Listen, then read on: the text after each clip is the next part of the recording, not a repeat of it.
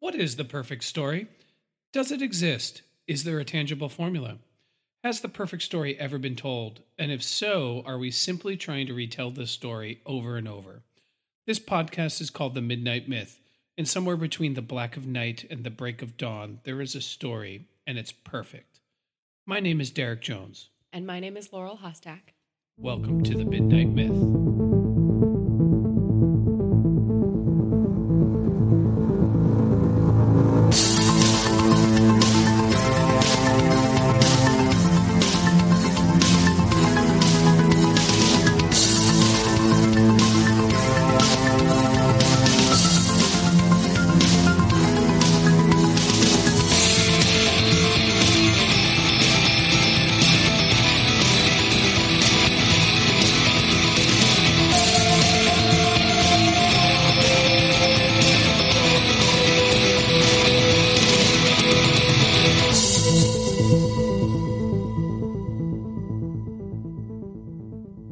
Welcome back to The Midnight Myth, everybody's favorite podcast where we analyze, discuss, and disseminate all ideas pertaining to history, mythology, philosophy, and how they bubble up into our popular storytelling.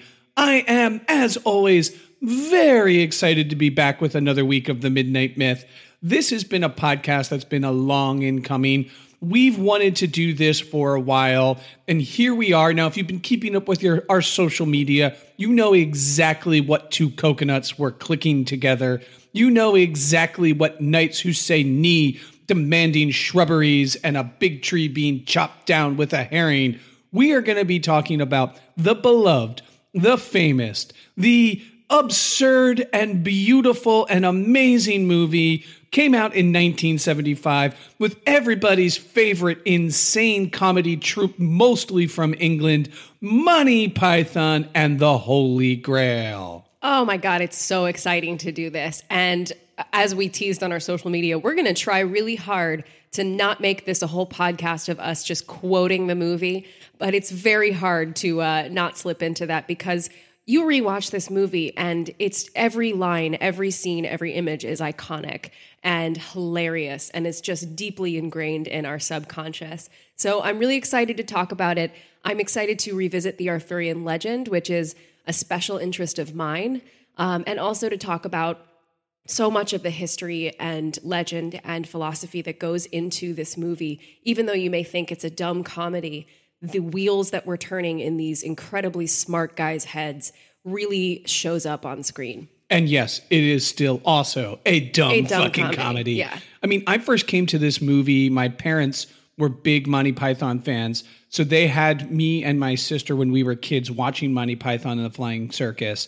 And then at some point, I was probably around 12, 13, I somehow got a VHS copy of Monty Python and the Holy Grail.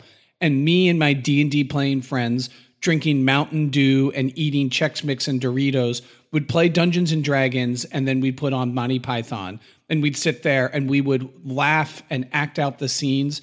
Monty Python and the Holy Grail may be the movie I have seen the most in my life. Yeah, that's fair. My coming to the movie was very similar. I sort of grew up on Monty Python. My parents had like the tapes of their sketches that we would play in road trips. So I remember hearing the Spam sketch and the Spanish Inquisition, but not seeing those sketches. We had recordings. But I remember being pretty young, probably maybe 10 or 11, and it was in theaters for some anniversary, or just the movie theater in town brought it back for a special screening. And my dad was like, "We're going. This is it." And I was too young to get most of the jokes, but I still thought it was the funniest thing I had ever seen, especially the Knights Who Say Knee. Absolutely. I mean, so this is the second Monty Python themed podcast that we've done. We discussed Life of Brian way back in the beginning. I can't believe it's taken us this long to get back to Monty Python. And let's be honest, Monty Python and the Holy Grail is the Holy Grail of Monty Python. Yeah, it is. It's the best thing they've done, in my not so humble opinion. I think it's their best movie. I think it holds up the best. And I love all of their stuff. I'm not putting the other things down. So it came out in 1975. So this is our second time talking Monty Python. I think our third or maybe fourth time we've gone into the Arthurian legend. Yeah, probably as like a big deal, but I've definitely dug into it with a number of our Game of Thrones podcasts. and elsewhere. It's something that I love to revisit and really suffuses popular culture. Certainly. So Monty Python, it's made up of the comedians, writers, actors, directors, Terry Jones and Terry Gilliam, who teamed up and co-directed this movie. Their first feature. It was written by everyone of the Monty Python. Then there's Michael Palin, Graham Chapman, Eric Idle, and John Cleese.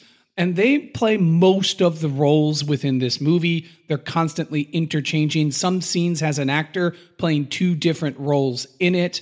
And it's about King Arthur first going around, getting his questing knights together, and then being commanded by God to find the Holy Grail.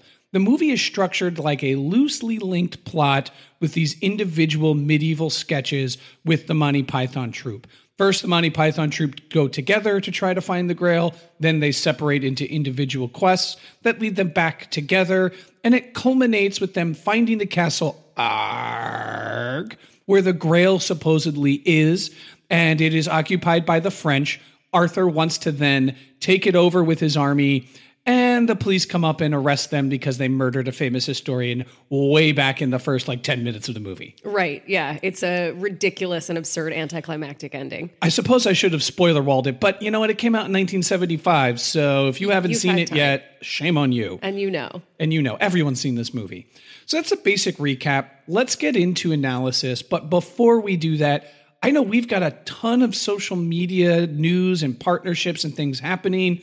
Laurel, can you give the rundown of all the Midnight Myth news? We have so much going on. One of the big things that is coming up in the coming months is that we are partnering with some friends of the pod on YouTube, the Pop Venture family, who are awesome people who go around and collect Funko Pops, which we have a modest but beloved collection of as well. And they have some of the coolest, most limited edition, interesting things that you'll find in that family of toys. So they go around and collect these things, and we decided we would partner up and do a giveaway. So in the coming weeks, pay attention to our social media, their social media, subscribe to their YouTube channel. That's the Pop Venture family.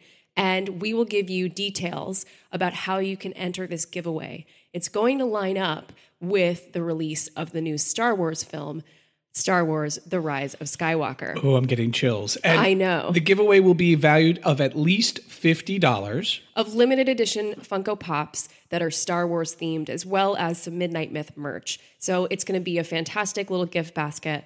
And we will give you more details as we go along as to how you can enter that giveaway. But definitely in the meantime, check out their YouTube channel and subscribe. And yeah, if you're listening to us, you probably have at least one or two Funko Pops, let's be honest. Or you want one. Or you've seen one and you've wanted one. We started with a small collection. I forget exactly which one was the first. Yeah. But then you get one, then you're like, now I need this other one to go with it. And then you look at and you're like, hey, I don't have any Marvel Funko Pops. So then you've got to get the Captain America one, which is like, well, if I get the Captain America, I have to get the Thor and Iron Man. And then next thing you know, you've got half of Star Wars, half of Marvel, and some Doctor Who Funko Pops. It's and you great. Put them on your wedding cake. And you put them on your wedding cake. Deeply, deeply addictive. Yeah. So that's one of the things we have going on. Also coming up, we are doing a podcast with our first remote guest, and we're super excited that is going to be Em from Verbal Diorama. So if you're not listening to her podcast yet, make sure you subscribe and check out what she is doing because it's fantastic. But we are going to be partnering on a movie that both of our podcasts deeply love, and that's going to come out a little closer to Halloween. So we're super excited to work together, and we'll tell you more details as we get closer. What else do we have going on? Follow us on Twitter at The Midnight Myth. Conversation never starts or stops here on the pod. Find us on Facebook, Instagram at Midnight Myth Podcast. And while you're there, go to www.midnightmyth.com. There's additional content such as supplementary blogs that we like to write. We also have a fantastic merch store with my lovely wife, Laurel, putting together some really cool Midnight Myth swag. Buy some, tweet it at us, Instagram it at us. We'll give you a good mention here on the pod. And lastly, if you really do love the pod and you've given us the 5-star iTunes review, but you want to give you a little bit more, consider supporting us on Patreon. The podcast is a lot of work and we do it for free. And if we had a little more revenue, all that means is we could give you more podcast stuff. So, and to those that are subscribed on Patreon, thank you. You're fucking awesome. I love you all. Big digital hug to you. Oh my gosh, you're so good at that. I'm getting better. Did this spiel. I did the spiel. The other thing is you didn't toot your own horn there, but we just published episode 8 of The Wheel of Ka, our Dark Tower sub-podcast. And that series is Derek and Steve going book by book through Stephen King's The Dark Tower. I'm really excited to hear what they did with part 1 of book 5, Wolves of the Kala, because I know that book is really special to you. So if you are not listening to that, or if you haven't read The Dark Tower yet, definitely read along with Derek and Steve. You can learn so much, and it enriches your knowledge of that literature and also this podcast. So well done. Yeah, Ka comes like a wind, and next thing you know, you got a podcast about it. Yeah. All right, so let's jump into Monty Python and the Holy Grail. All things Grail.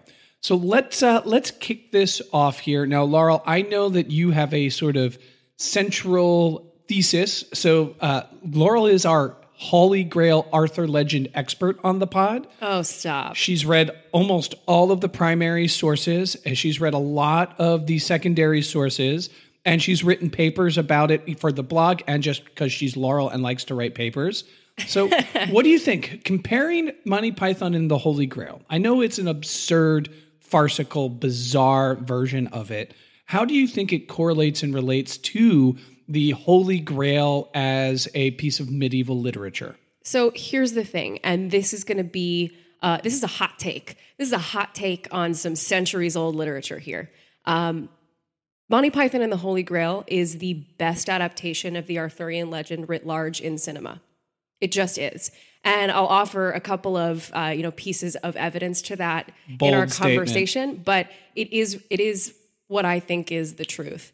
And part of that is because of the very nature of comedy and the very nature of the absurdity with which it is playing, and how deeply that cuts to the core of some of the tone, of some of the activity, of some of the questions that are addressed in the medieval literature around the Arthurian legend. And then part of that is just because these guys are really, really smart, and they are deeply steeped in the cultural traditions of the British Isles. They have this understanding. They all went to like Eton and Cambridge and all of these really great schools. So they studied all of this. And Terry Jones in particular is a scholar of the Middle Ages. He has written several books trying to understand that history a little bit better. And I think that this movie, in a really smart way, satirizes the Arthurian legend while also just conforming to its conventions better than most adaptations of it do. All right, you're going to have to hit me with some textual evidence here. I will, yeah. I'm interested in your statement, but I'm not yet convinced, but I'm willing to be.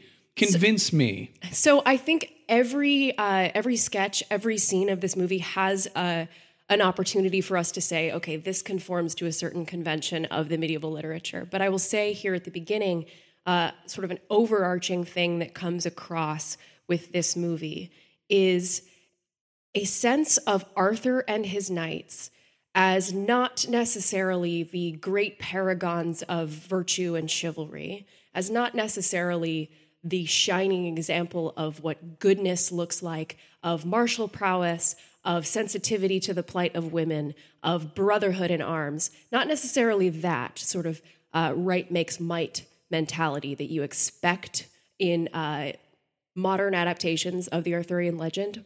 It's more of a might makes right mentality that we see. So we have some moderately powerful guys wandering around the countryside with weapons, terrorizing poor people, terrorizing peasants, and Lancelot running around killing people at a wedding with impunity. And it's hilarious. This joke is really good, but it speaks to something that has been part of the Arthurian legend from its origins. From the earliest Welsh tales that were collected, this was always a war leader with his band of warriors who were able to do whatever they wanted to do because in the stories they were cast as the good guys. And it's only much later that we start to incorporate this idea that they're fighting for a higher ideal. They're fighting for Christianity. They're fighting for love. So I think Monty Python and the Holy Grail best captures that might makes right mentality while casting the sort of humor at it. You mentioned the Lancelot slaughtering the wedding party in his story. We also see Arthur and Bedivere torture someone with the knee word, trying to look for a shubbery, just torture an old woman. Yeah. We also see Arthur assault Dennis, the peasant, because he can't beat him in a political debate. Yeah. So we do see these instances where the knights commit violence or torture or whatever to whoever they want, and they do it just because they are the knights and they can get away with it. But having not read the early Arthurian Grail literature, is that you're saying that's what Arthur is like, not this chivalric, virtuous, like just warrior king that we think of Arthur. When we think of King Arthur, we think of an enlightened and kind, but also like powerful, English monarch. So that's a good point and a good question, because Arthur and his knights evolve over the course of the literature as the writers are evolving, as their purposes are evolving as well. But take, for example, and this is not specifically a piece of Grail literature from the Arthurian legend, but one of the earliest tales from the Welsh tradition that features Arthur is called Cilwch and Olwen.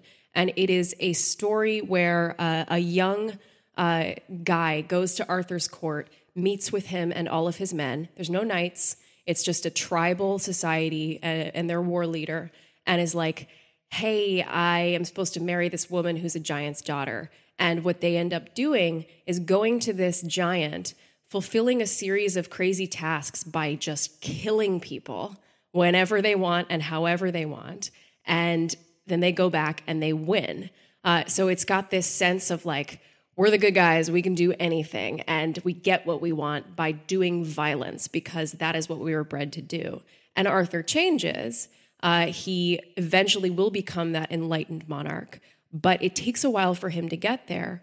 And at the end of the day, this is legendaria around a 5th or 6th century figure or figures whose great claim to fame was their war prowess, was their ability to fight.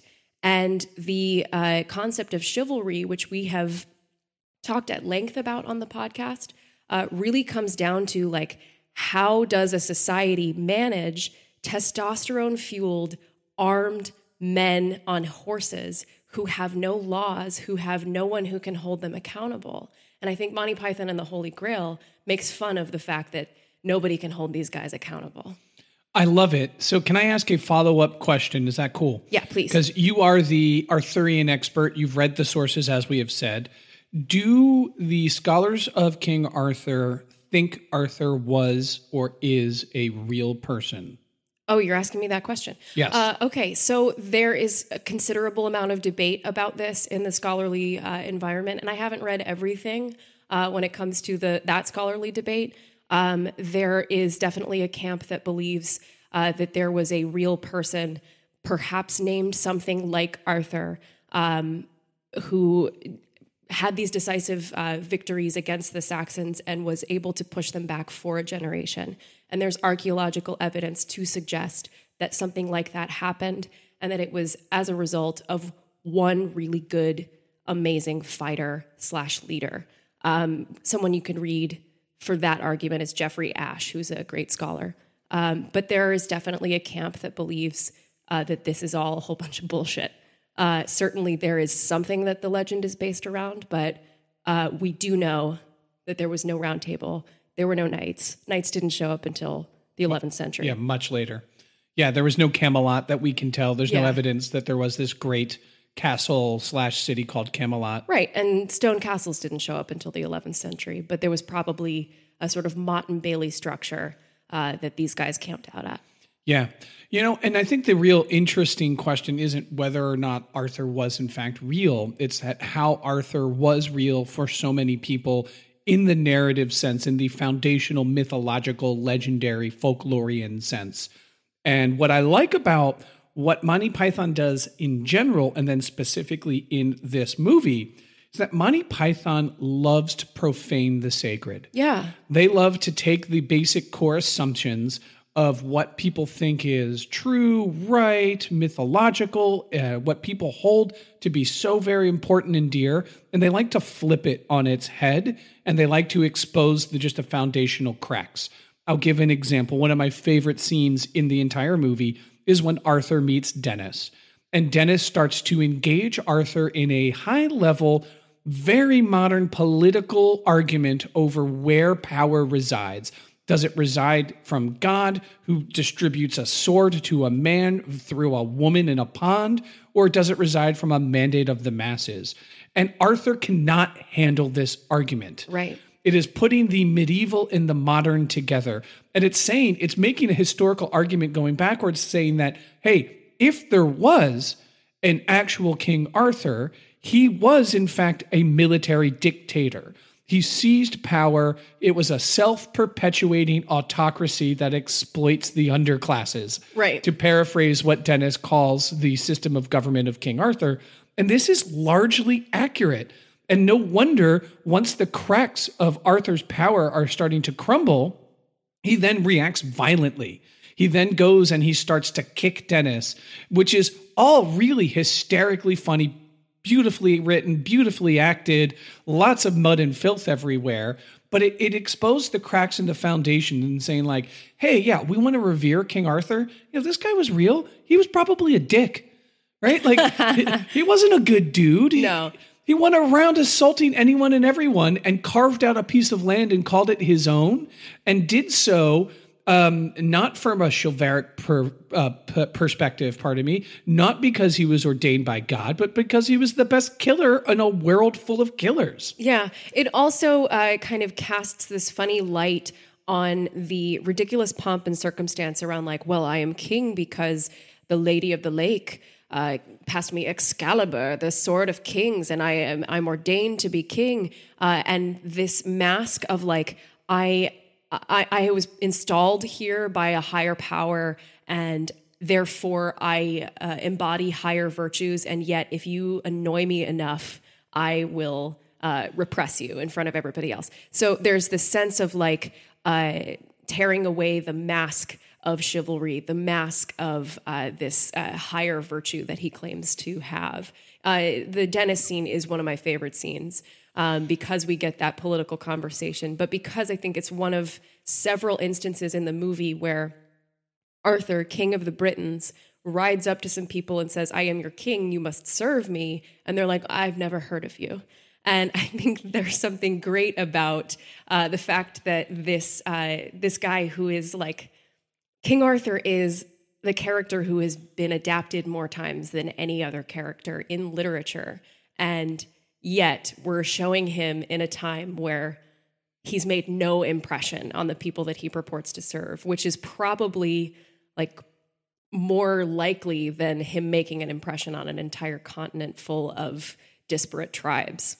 Yeah, well, imagine you're a late Roman, early medieval, quote unquote, dark age Britain, and suddenly someone goes, oh, did you hear the Vandals sacked Rome?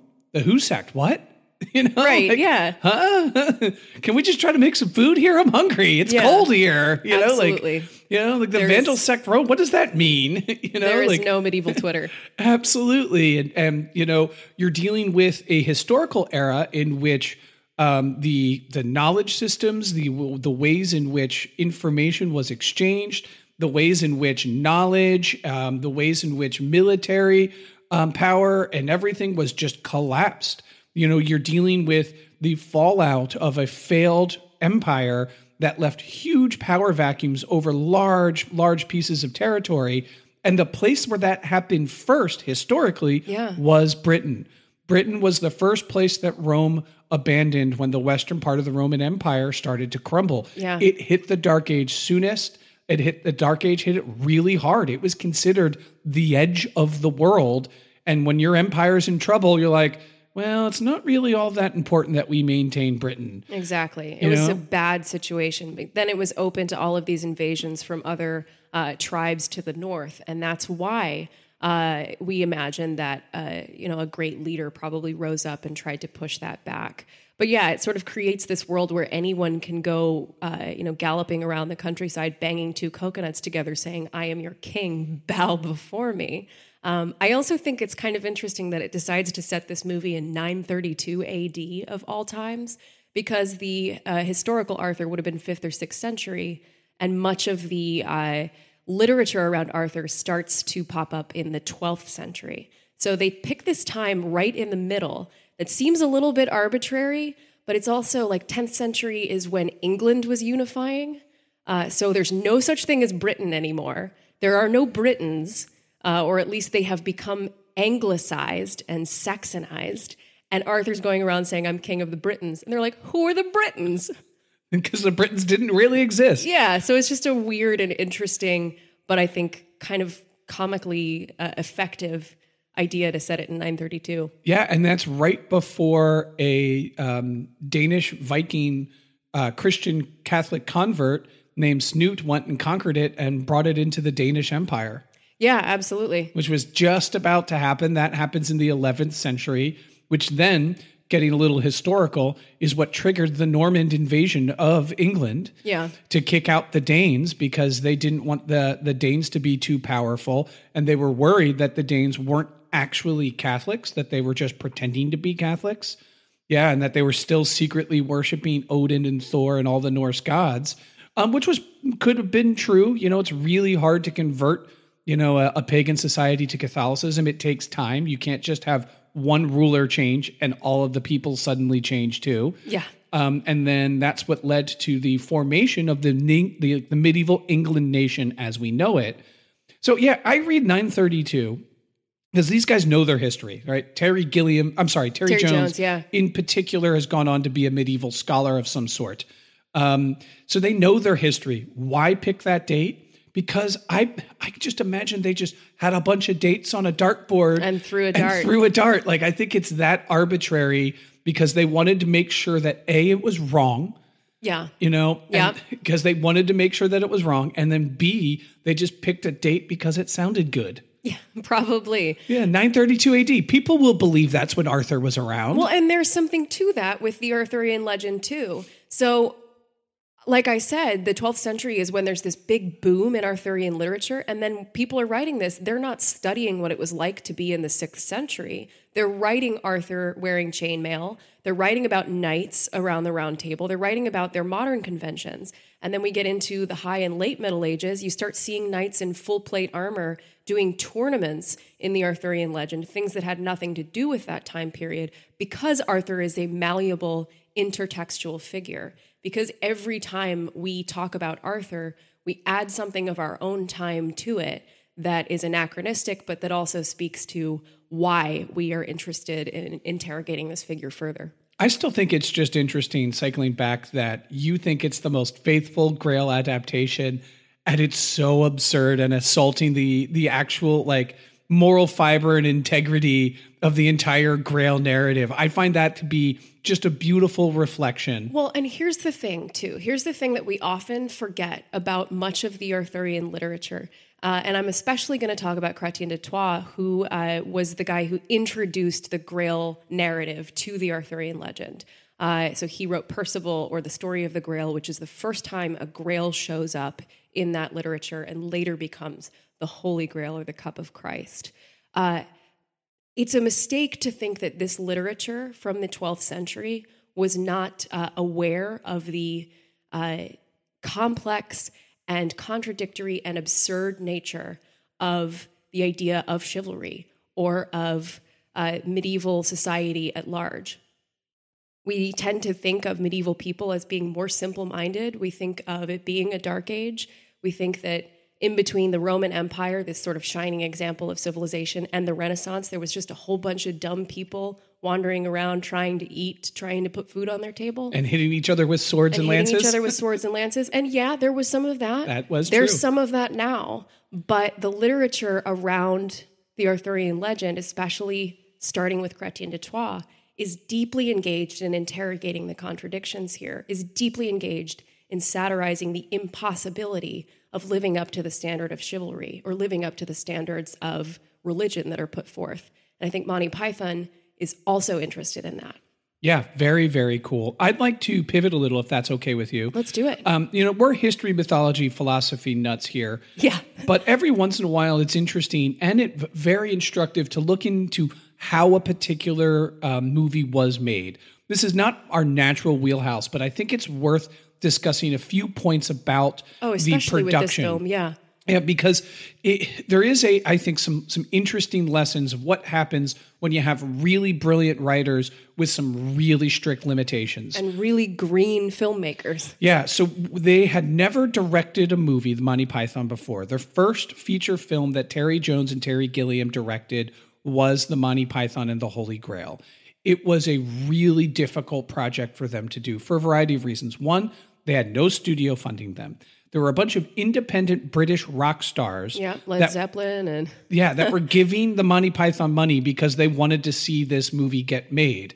It's not like it had a big studio budget. So you've got two directors, which presents both opportunities and challenges, I can imagine, because you have two sets of creative input, four sets of eyes on every single problem, which led to fighting. You had a comedy troupe where everybody was equal, that suddenly now two of them were in charge. That led to a lot of fighting. They had to rewrite the script several times. So a quote from John Cleese, who plays Lancelot in the movie, said that from the original script, 90% of it was rewritten. How they wrote it is they all broke up into pairs, and they all each wrote little chunks to it, which seems insane to me. Yeah, to think about doing that for a sketch show is one thing, but for a movie, trying to unify that for a movie, it's crazy. Trying to link those into one actual cohesive narrative, and which is one of the reasons why so many of the scenes feel so differently thematically, have different styles of humor. It's because different people were writing those different scenes. And then lastly, they wanted to have a much bigger budget. They wanted horses, for example. They couldn't afford horses. They have one scene with the horse. It's when they kill the famous historian, because that's all they could afford. Yeah. So what came out of that was one of the best gags of the whole movie, which is the coconuts. Yeah, necessity really drove that. Because they couldn't have these characters actually on horses, they came up with a guy hitting two coconuts together, which leads to the opening scene where Arthur is trying to recruit another knight for Camelot. And these other guards are just going crazy about how the fuck does a coconut get to England in the Dark Ages? Yeah, you get such a great joke out of that. And so I think it's worth looking at. There's something very unique in this movie, in the circumstances that surrounded it. This is a movie that, for all intents and purposes, should have collapsed under the weight of its own insanity and limitations. And out of those limitations and conflicts and everything, it's a well-known fact, if you're a student of Monty Python, that this is around the time they all started to hate each other. Right. That they just really couldn't stand each other whatsoever. Which is natural. It's close quarters and it's artistic differences. It's got to be tough. And they continue to date to still work together, except for, Graham Chapman, rest in peace. And I just learned very recently, Terry Jones is a very old and ill man. He is suffering from dementia. So yeah, it's tragic. That is really awful. But I just think it's worth looking at the circumstances of this movie, how it shaped some of both the jokes, both the plot and the gags, and how unique it was for its time, and how that's just not how a movie is going to get made anymore. You're never going to get, a bunch of people, a bunch of British rock stars being like, let's fund a comedy troupe to make a movie about King Arthur.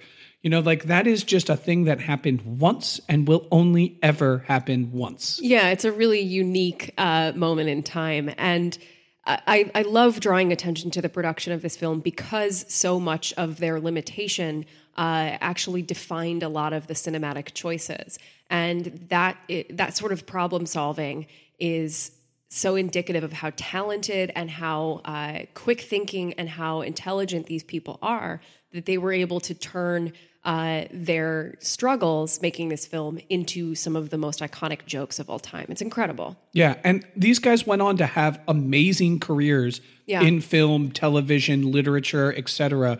And you can just see the talent there. Terry Gilliam goes on to be one of the weirdest, greatest directors of an age. And this is his first go at directing. And sometimes you can tell, like you hear Terry Gilliam talk about this movie and he is merciless in his criticisms of it.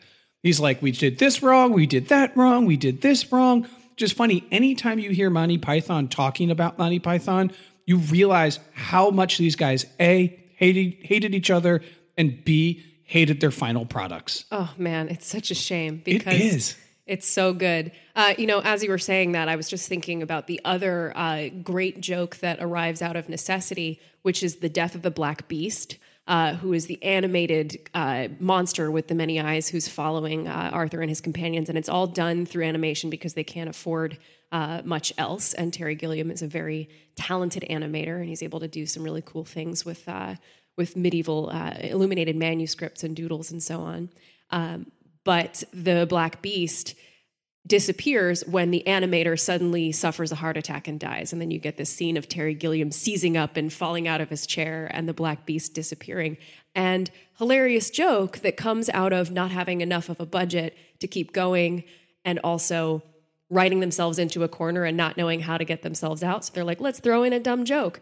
But it also lines up really perfectly with Grail literature. So Chrétien de Troyes writes Percival, the story of the Grail, and presumably dies before he completes it. So the most famous piece of Grail literature out there is unfinished because he basically just wrote, and died. That's brilliant. And so all of these French authors and other poets from other countries start to reshape this narrative, start to try and finish it, but nobody does so satisfactorily. So once again, we see this pattern arrive in Monty Python where it's like, okay, we've written ourselves into a corner or we've died while carving something. Let's not end it. Let's do this like perfect anticlimax here at the end so everyone's imagination can run away with it. Yeah, two things I definitely want to point out in this movie that I think might be fun to talk about. First is the movie is meta. And by meta, I mean it is aware it is a movie. And oftentimes when you... yes, the book of the film. Yes, the book of the film. And get on with it. But anyway, now we're just quoting the movie, which we said we weren't going to do. When a film becomes aware of itself, I think oftentimes the authors of that, the screenwriters, the directors, they are usually making some sort of a comment about movie making or comedy itself. By looking directly at the audience, by telling them, we know we're in a movie. What do you think Monty Python is saying about either this movie, about comedy? What do you think there's a significance, or am I reaching? Is there a significance to that self-awareness? To the meta? That's a great question. I do think there is probably a part of that is built into... It's built into the comedy, and it's also built into a little bit of insecurity around the comedy. So there's a scene where Zoot, and I think this is missing from most of the DVD versions, but it's in the theatrical cut, and it's in the cut that's on Netflix right now. Zoot looks at the camera and says, "Are you enjoying this scene? Do you like this? We were so unsure about it while writing it." And they're like, "Get on with it." And then she comes back and is like, "I'm really enjoying this scene." And it's a very strange little cutaway, but it betrays potentially a little bit of insecurity about what they were making. And I don't know if I want to say like Monty Python was insecure while making the Holy Grail, therefore they do these self-aware jokes because they land and they're great. But I wonder if that's part of it, this sort of internal questioning that hedges their bets a little bit.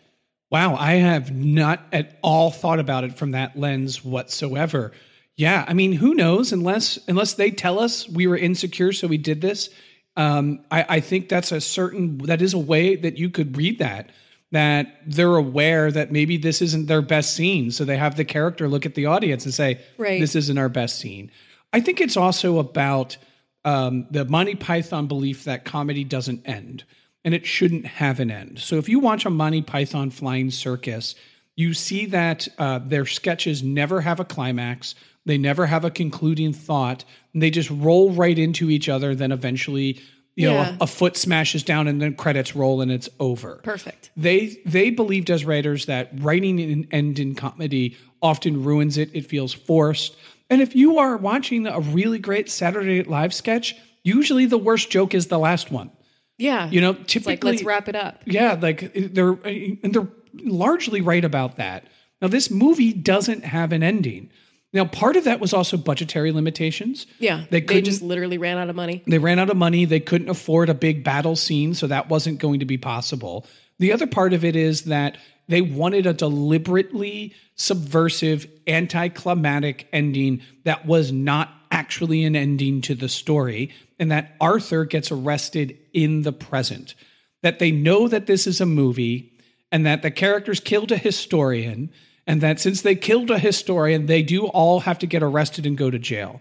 To me, it represents the very cracks in the foundation of saying these guys were brutal killers who just slaughtered this guy because they could, and they finally have to face the consequences. Yeah. And I think the meta aspect of it being aware that it is its story, that it is a movie, gives permission to have this very the air is taken out of a balloon ending, which is not like a gag that you're going to just laugh out loud, but god damn is that clever. It really is. It's brilliant.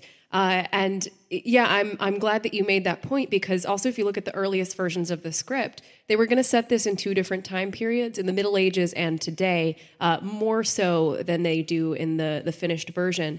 But the earliest drafts of the script had the Holy Grail uncovered and found in Harrods department store in London at the Holy Grail counter. So it was still going to be an anticlimactic, absurd ending that's like, wait, what? So they always had this plan to sort of take the air out of King Arthur's tires at the end. But I love that they just hold him accountable for this one murder after they've been just cleaving people in half around the countryside. Absolutely. And we'll be right back after a word from our sponsor. Hey, it's Kaylee Cuoco for Priceline. Ready to go to your happy place for a happy price? Well, why didn't you say so? Just download the Priceline app right now and save up to 60% on hotels. So whether it's Cousin Kevin's Kazoo Concert in Kansas City, go Kevin, or Becky's Bachelorette Bash in Bermuda, you never have to miss a trip ever again. So download the Priceline app today. Your savings are waiting. Go to your happy place for a happy price. Go to your happy price, Priceline. I'd like to draw attention to a scene. I want to pick it out a little bit. Okay. Because I want to talk about some of the history of medieval England and medieval France, if you're cool with that. That's great. So we see in a scene where Arthur with his knights, they end up going to a castle and they want to recruit the Lord to go on the quest for the Holy Grail if the Lord would give them hospitality, only to find that this castle is populated with Frenchmen. And the Frenchmen do some of the most hilarious and funny taunts. They end up throwing all of these animals at them, and they pretty much get defeated at the hands of the French. They have to run away. And at one point, Sir Galahad, played beautifully by Michael Palin, goes, "What are you doing in England?" Yeah. My best British accent there. And so I want to talk a little bit about this history, and I'm going to go very quickly and simply. But we had mentioned before that the Danish king, a Viking king named Snute, or also sometimes known as Canute, depends on who you ask, had conquered and controlled England and brought it into a Viking empire. Well, this did not sit well with the Catholic Church because they were nervous that this person may, in fact, actually not truly be a Catholic. So there is a very powerful castellan, which is someone who owns a castle and lands in medieval times, right, named William, who ruled over a part of medieval France called Normandy. Now, William was given the blessing by the Pope under the papal banner of the Crusade to crusade England and to bring it under a more stronger Catholic fold. William became known as William the Conqueror, and he went and he kicked the Danes out and he united what we now know as medieval England. Technically speaking, William was a vassal to the King of France. So what does that mean? A vassal is a person who swears an oath of fealty to another lord, typically a monarch. If you are a castellan who owes an oath of vassalage to a king, that means the king can call upon you whenever the king needs to fight. That means the king says, "Hey, vassal, I need knights because we're going to war. You have to come and you have to fight." It also means that the king can tax you if need be, if they needed money, for example. So say, hey, we need some monies. The royal coffers are low. Give us some funds, give us some crops, etc. It's admitting that your power as the castellan is derived from the monarch. And that's why you swear the vassalage oath. Trouble is, historically speaking, a lot of vassals just never came to the king's aid, in particular in France. France had a problem where it didn't have very strong monarchs, and these monarchs weren't really able to keep their castellans in line. So a lot of these castellans acted very autonomously, and the king of France was like, hey, I need some knights. And they were like, yeah. Come and take them. I have a castle. Like, what are you going to do? You don't have any knights, and I have the knights. I have the knights, and I'm not going to give them to you. So maybe I'll come. You got someone that I can marry my daughter to? Right. Oh, you don't? Sorry, all my knights are busy. Yeah, we're doing our own knight thing here. We're not actually going to come fight for you. Now, imagine you're the descendants of William the Conqueror. You are across the English Channel. You have formed a powerful and strong nation, and medieval England was one of the strongest and most centrally located, power is more centrally located around the monarchy. Gotcha. This had a lot to do with things like the Magna Carta, which codified a set of laws and a set of traditions that the English kings would live under. So while the English kings were technically vassals to the King of France, they also really weren't at all obliged to ever uphold that vassalage oath. And over time, as the King of France's in medieval France waxed and waned and they weren't as strong, England became stronger, they started to look at this place called Normandy and being like, isn't that ours? Like, shouldn't we have Normandy? Didn't we come from Normandy? Isn't Normandy part of England and not part of France? And then you have the setup of one of the great international rivalries of all human history, the rivalries between England and France, centered around who owed whose allegiance to which king and who actually should control Normandy. All of this is to say, for a long period in medieval England, the language at the English court was medieval French. The idea that there are French castellans in this is actually rather clever and very historically accurate. There probably were. French was the language of William the Conqueror and the English court for a long time. Eventually that did change. And eventually they were no longer considered French vassals at all. But that culminated in something called the 100 Years' War, a massive medieval war between England and France that has this little known hero named Joan of Arc, who helped finally push the English out and claim Normandy as part of France. But the antipathy and the antagonism and the cultural, tug of war between England and France went on until they became allies in World War I. Yeah, but I feel like even today, there is still a sort of friendly acknowledgement of the fact that it's like England and France, They're rivals. Yeah. I think that's fantastic context. And let's not forget, too, that by the end of this movie, the French knights, the French castellans, are the guardians of the castle where the Grail supposedly sits. So they have even formed this gate around the Grail. And where this intersects with the medieval literature tradition is that Grail literature comes from France. It's Chrétien de Troyes, it's Robert de Boron, it's the French Vulgate cycle, these French prose versions of the Arthurian legend that invent and develop the legend of the Holy Grail as it pertains to King Arthur. So here Monty Python is acknowledging that even the tales of this great British king, a national hero, someone who clearly is tied to a time and place and to a people that tried to fight back against external forces, has been sort of taken over and given one of his fullest and best treatments by the French. And a lot of this has to do with the cultural exchange that you're talking about with Normandy, with the French vassals, but also with Brittany, which is literally Little Britain, technically a part of France, but it's a place where the Britons, the Welsh Britons of the early Middle Ages, got the hell out of there when they saw the writing on the wall, settled in Brittany, sort of culturally became French, but continued to maintain contact with their Welsh cousins on the British Isles. So there is much more cultural exchange than we imagine between these nations, between the British Isles and the continent, that leads to this figure of Arthur getting such a continental treatment. And if we want to back up even a little more historically, where did the Normans come from? Why is there a place in France called Normandy? They're Norsemen. Because the Norwegian Vikings went on a pillaging run and were like, we could sail back for winter, or we could just stay here and settle. And they settled and they called it Normandy. And that's how they were able to, maintain this idea that they had a claim to the throne of England, because it's connected with their Scandinavian friends, but also they have sort of culturally become French just because they decided it was better.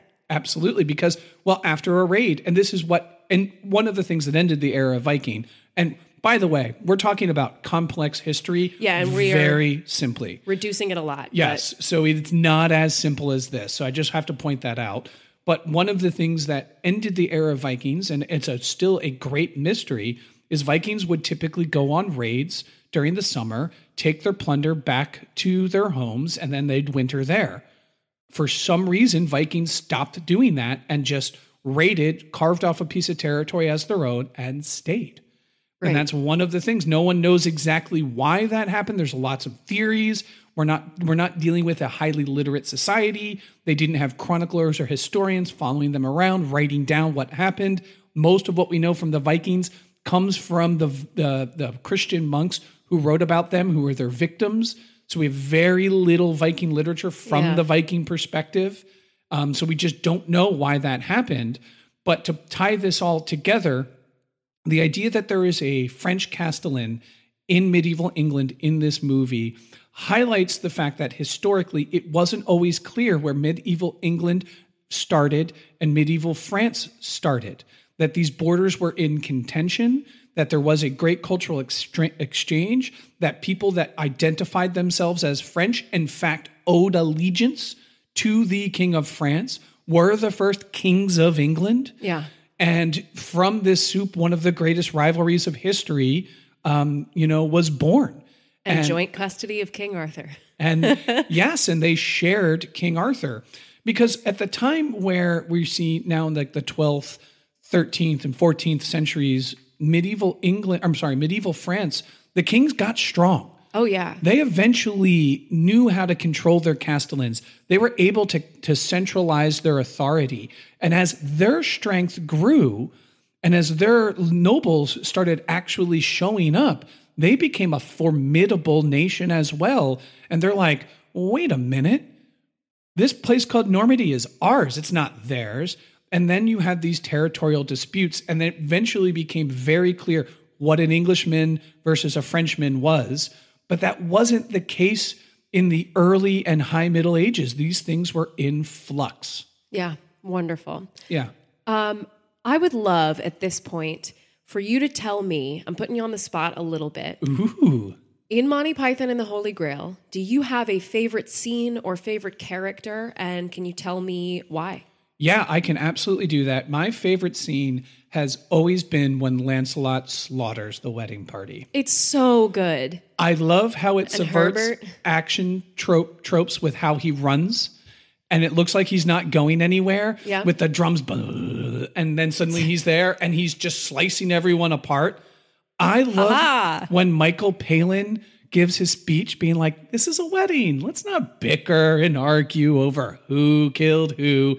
As soon as he realizes that the father there of Swamp Castle realizes that Lancelot could make a better match for his now daughter-in-law, he just tries to murder his son. I love how vicious it is, how much it makes light on the viciousness. I love how stupid everybody is. I just love everything with Swamp Castle and Lancelot's storyline. And then it culminates in this song with Lancelot just hanging on a rope, being like, could someone give us a push? I just absolutely adore it. Oh, I'm cracking up over here. It points out the savagery of the medieval knights. It absolutely makes light of the fact that people didn't have autonomous will and you had to marry who your father wanted you to marry to benefit your families. And if that match is advantageous and you just murdered all of these innocent people, who cares? We're going to get some more land out of this. Yeah. You know, it's funny. It's like a perfect version of Lancelot that is shown in this, because he's got this incredible sense of superiority. He is incredibly good at fighting, but he, puts on this face of being like, I am good and virtuous and I am doing the right thing, which is very Lancelot. But even the most romanticized versions of Lancelot in like Sir Thomas Malory's Mort d'Arthur, where Lancelot is the great hero of that epic, he is literally cutting people's heads in half as he does tournaments. It is the most violent and savage thing you will ever read. And it's passed off like, yeah, but he's the greatest knight who ever lived. So I think that's great. I also think that scene is one of two very good, very subtle digs at the musical Camelot. Of course, the first one is when they say they're going to go to Camelot, and then they have a musical number, Daydream, and they say it's a silly place. And then we get, Herbert trying to sing. He'd rather just sing. And we finally get a musical number there that I feel like is, again, satirizing the musical Camelot. But yeah, it's just a wonderful, wonderful scene. Yeah, always been my favorite. So I will pose the same question to you. Favorite scene and why? I'm having a really tough time choosing between the Black Knight and the Knights Who Say Knee. You have to choose. So I'm going to go ahead and go with the Knights Who Say Knee, because when I first saw this movie, I was really quite young. And most of the things like the Castle Anthrax went right over my head. Now I think they're so funny I can't even breathe when I'm watching them. But I had no idea why that was funny when I was a kid. But the Knights Who Say Knee just always got me. The idea that there was like this way to distort language, or just this one word that you can throw at somebody that makes them cringe, and it's the worst torture that you can inflict on a person. And it was just so silly. And I do think today that it lines up again with so much of the early Arthurian legend. We get this sort of pagan imagery of this knight in the woods, or this tribe in the woods that just come out and say things at you, and you freak out about it. And then they ask you to cut down a tree with a herring, or they ask you to bring them a shrubbery. Why? Because. And that's the Arthurian legend. Like, it's knights going through a forest, coming across bandits, or coming across monsters, or these crazy challenges, and undertaking them with aplomb, just being like, yes, of course, I will go and get you a shrubbery, and therefore you will not kill me. It's just very strange, and it's hard to explain why anything happens the way that it does, but it does. All right. And I love it. I want to pick out one other scene to kind of deconstruct, if that's okay with you. I want to talk a little bit about the witch burning scene. Okay, yeah. I want to dive into that one. I think there's a few special things. Not only is it just funny, but I do think there's some interesting writing.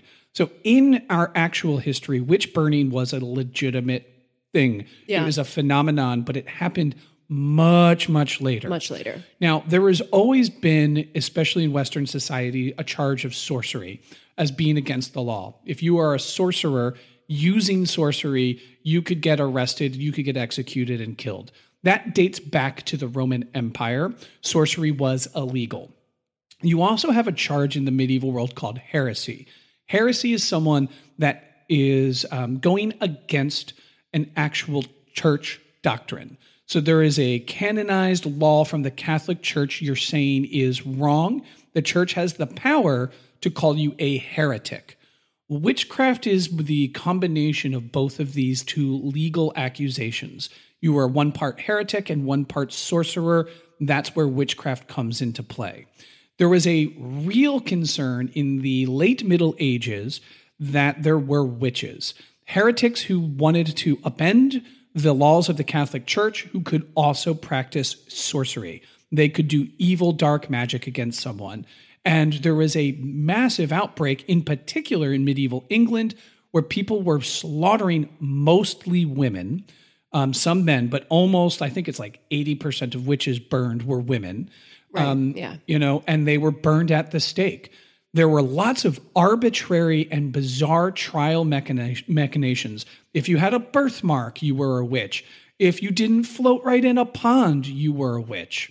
And what I like to point out is, one quick question for you. Why do you think they have a witch burning scene in this They know the history. They know that the Arthurian times was not a time in which there were lots of witchcraft trials. There wasn't even a witchcraft trial. There might be some heretics that are being killed, but also sometimes heretics changed the church.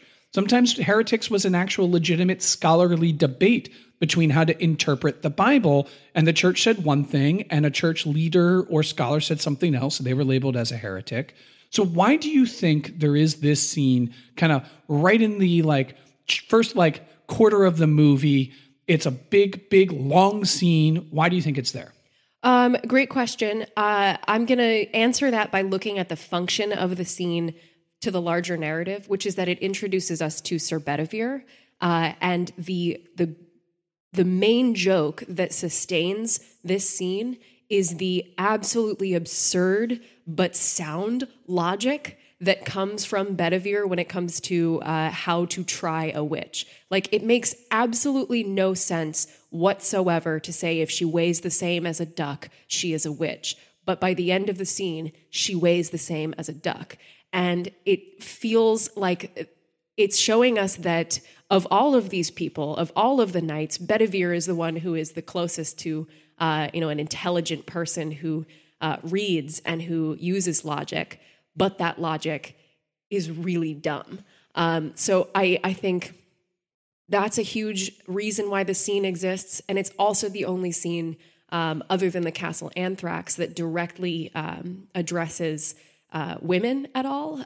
So it is a scene where we get this facet to medieval culture that is persecutory of women. And I think when you're making a film that is satirizing all of these aspects of medieval culture, regardless of when and where they happened, you have to engage with that treatment of women, even if it's in a funny, satirical way. Yeah, I totally agree with that point. Everything that you said. Yeah. I'd like to add a little to it. Please. Because we are exposed to a particular type of reasoning. I can't go so far as to call it logic.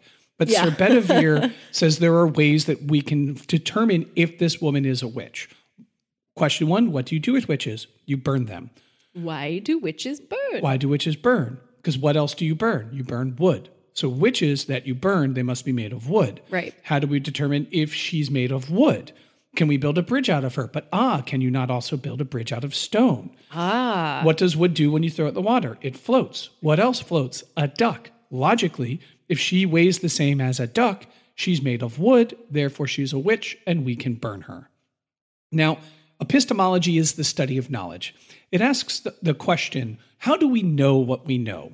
When we say we know something, what is the philosophical mechanism that gives us the ability to say we know it? And in this scene, we have the knowledge is the question, is this person a witch? They have to get to the truth or falseness of this. And they go on a skew of reasoning that has at no point in time a stop and a check. Right. So how the scientific method works is that once I have a hypothesis, once I test this hypothesis, and then I publish the results, it is incumbent on the scientific community to check to make sure I didn't fuck it up. Yeah, recreate my experiment. Everybody else has to do it. Are they getting the same result? Is it different? It's through the process of peer review that the scientific method can come down to the core truth or falseness of an experiment. It is because this knowledge is shared and shared amongst a community of like-minded people who are equally as talented and as trained as you that you can determine whether or not this thing is or isn't true. Well, this is absent of that. There's one authority figure. It is Bedivere. Bedivere's system is not going to be tested. No one else is going to go out there and try it, right? Yeah. So it's completely and totally centralized in one person. So it is an inherently dogmatic epistemological system. I'm going to say this is true because it's true, and I'm going to lead you to the assumptions I want. Rather than actually teaching people to find their own way to look at the world through experimentation, through questioning, through a Greek style of logical philosophical inquiry, he's going to lead them to the conclusion that he wants. And typical Monty Python fashion, turns out he was right. She is a witch because she does weigh the same amount as a duck. She does weigh the same as a duck. And so it just flips this whole script on its head. It introduces this horrible practice of witchcraft. It shows how stupid the evidence that people collected against witches was. Like at one point, the woman is dressed as a witch, with a false nose, with a false hat. And, like they did everything they could just to say, because they wanted to burn a woman alive. Yeah, because they were bored. Because they were bored and angry. Yeah. Yeah. So I just wanted to call that scene out because witch burning is a dark, fascinating, terrible part of our history. And I think it's worth all of us examining why that happened and how it happened. And I love the way Monty Python exposes the corrupt and benign epistemology of Bedivere, who time and time again is just wrong about everything. At one point he calls the world banana-shaped. So it's like he's the smartest one and he's wrong. He's the authority on all things intelligent. He's the one who comes up with the plans and the strategies and totally blows it every time. Every time, yep. Because he's an absolute moron. Yeah. And how sometimes fundamentally incorrect knowledge systems can get embedded into a culture that then perpetuate and protect themselves rather than allowing actual real knowledge to seep in. Well, and here's the thing that Monty Python does so well in both of its narrative features. So I'm not including the meaning of life because it's not necessarily narrative, but I'm talking about Holy Grail and Life of Brian. It uses this sacred thing like the gospel or like the history and legend of King Arthur. It uses these frameworks to comment on us. So it is making fun of medieval reasoning.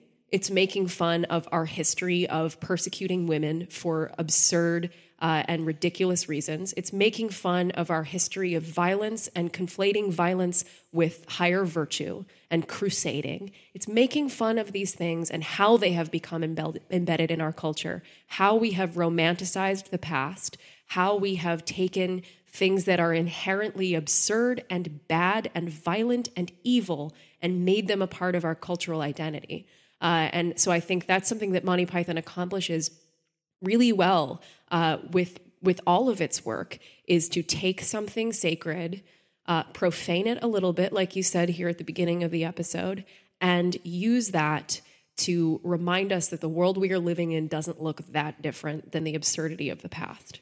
Well said. Drop the mic, but they're on stands. Bang, bang. You got anything else? Just that this has been super fun. Obviously, we couldn't get to everything in this movie because it is just chock full of brilliance. I could go through beat by beat every scene and tell you exactly where there is precedent within the Arthurian legend for every ridiculous choice made in this movie.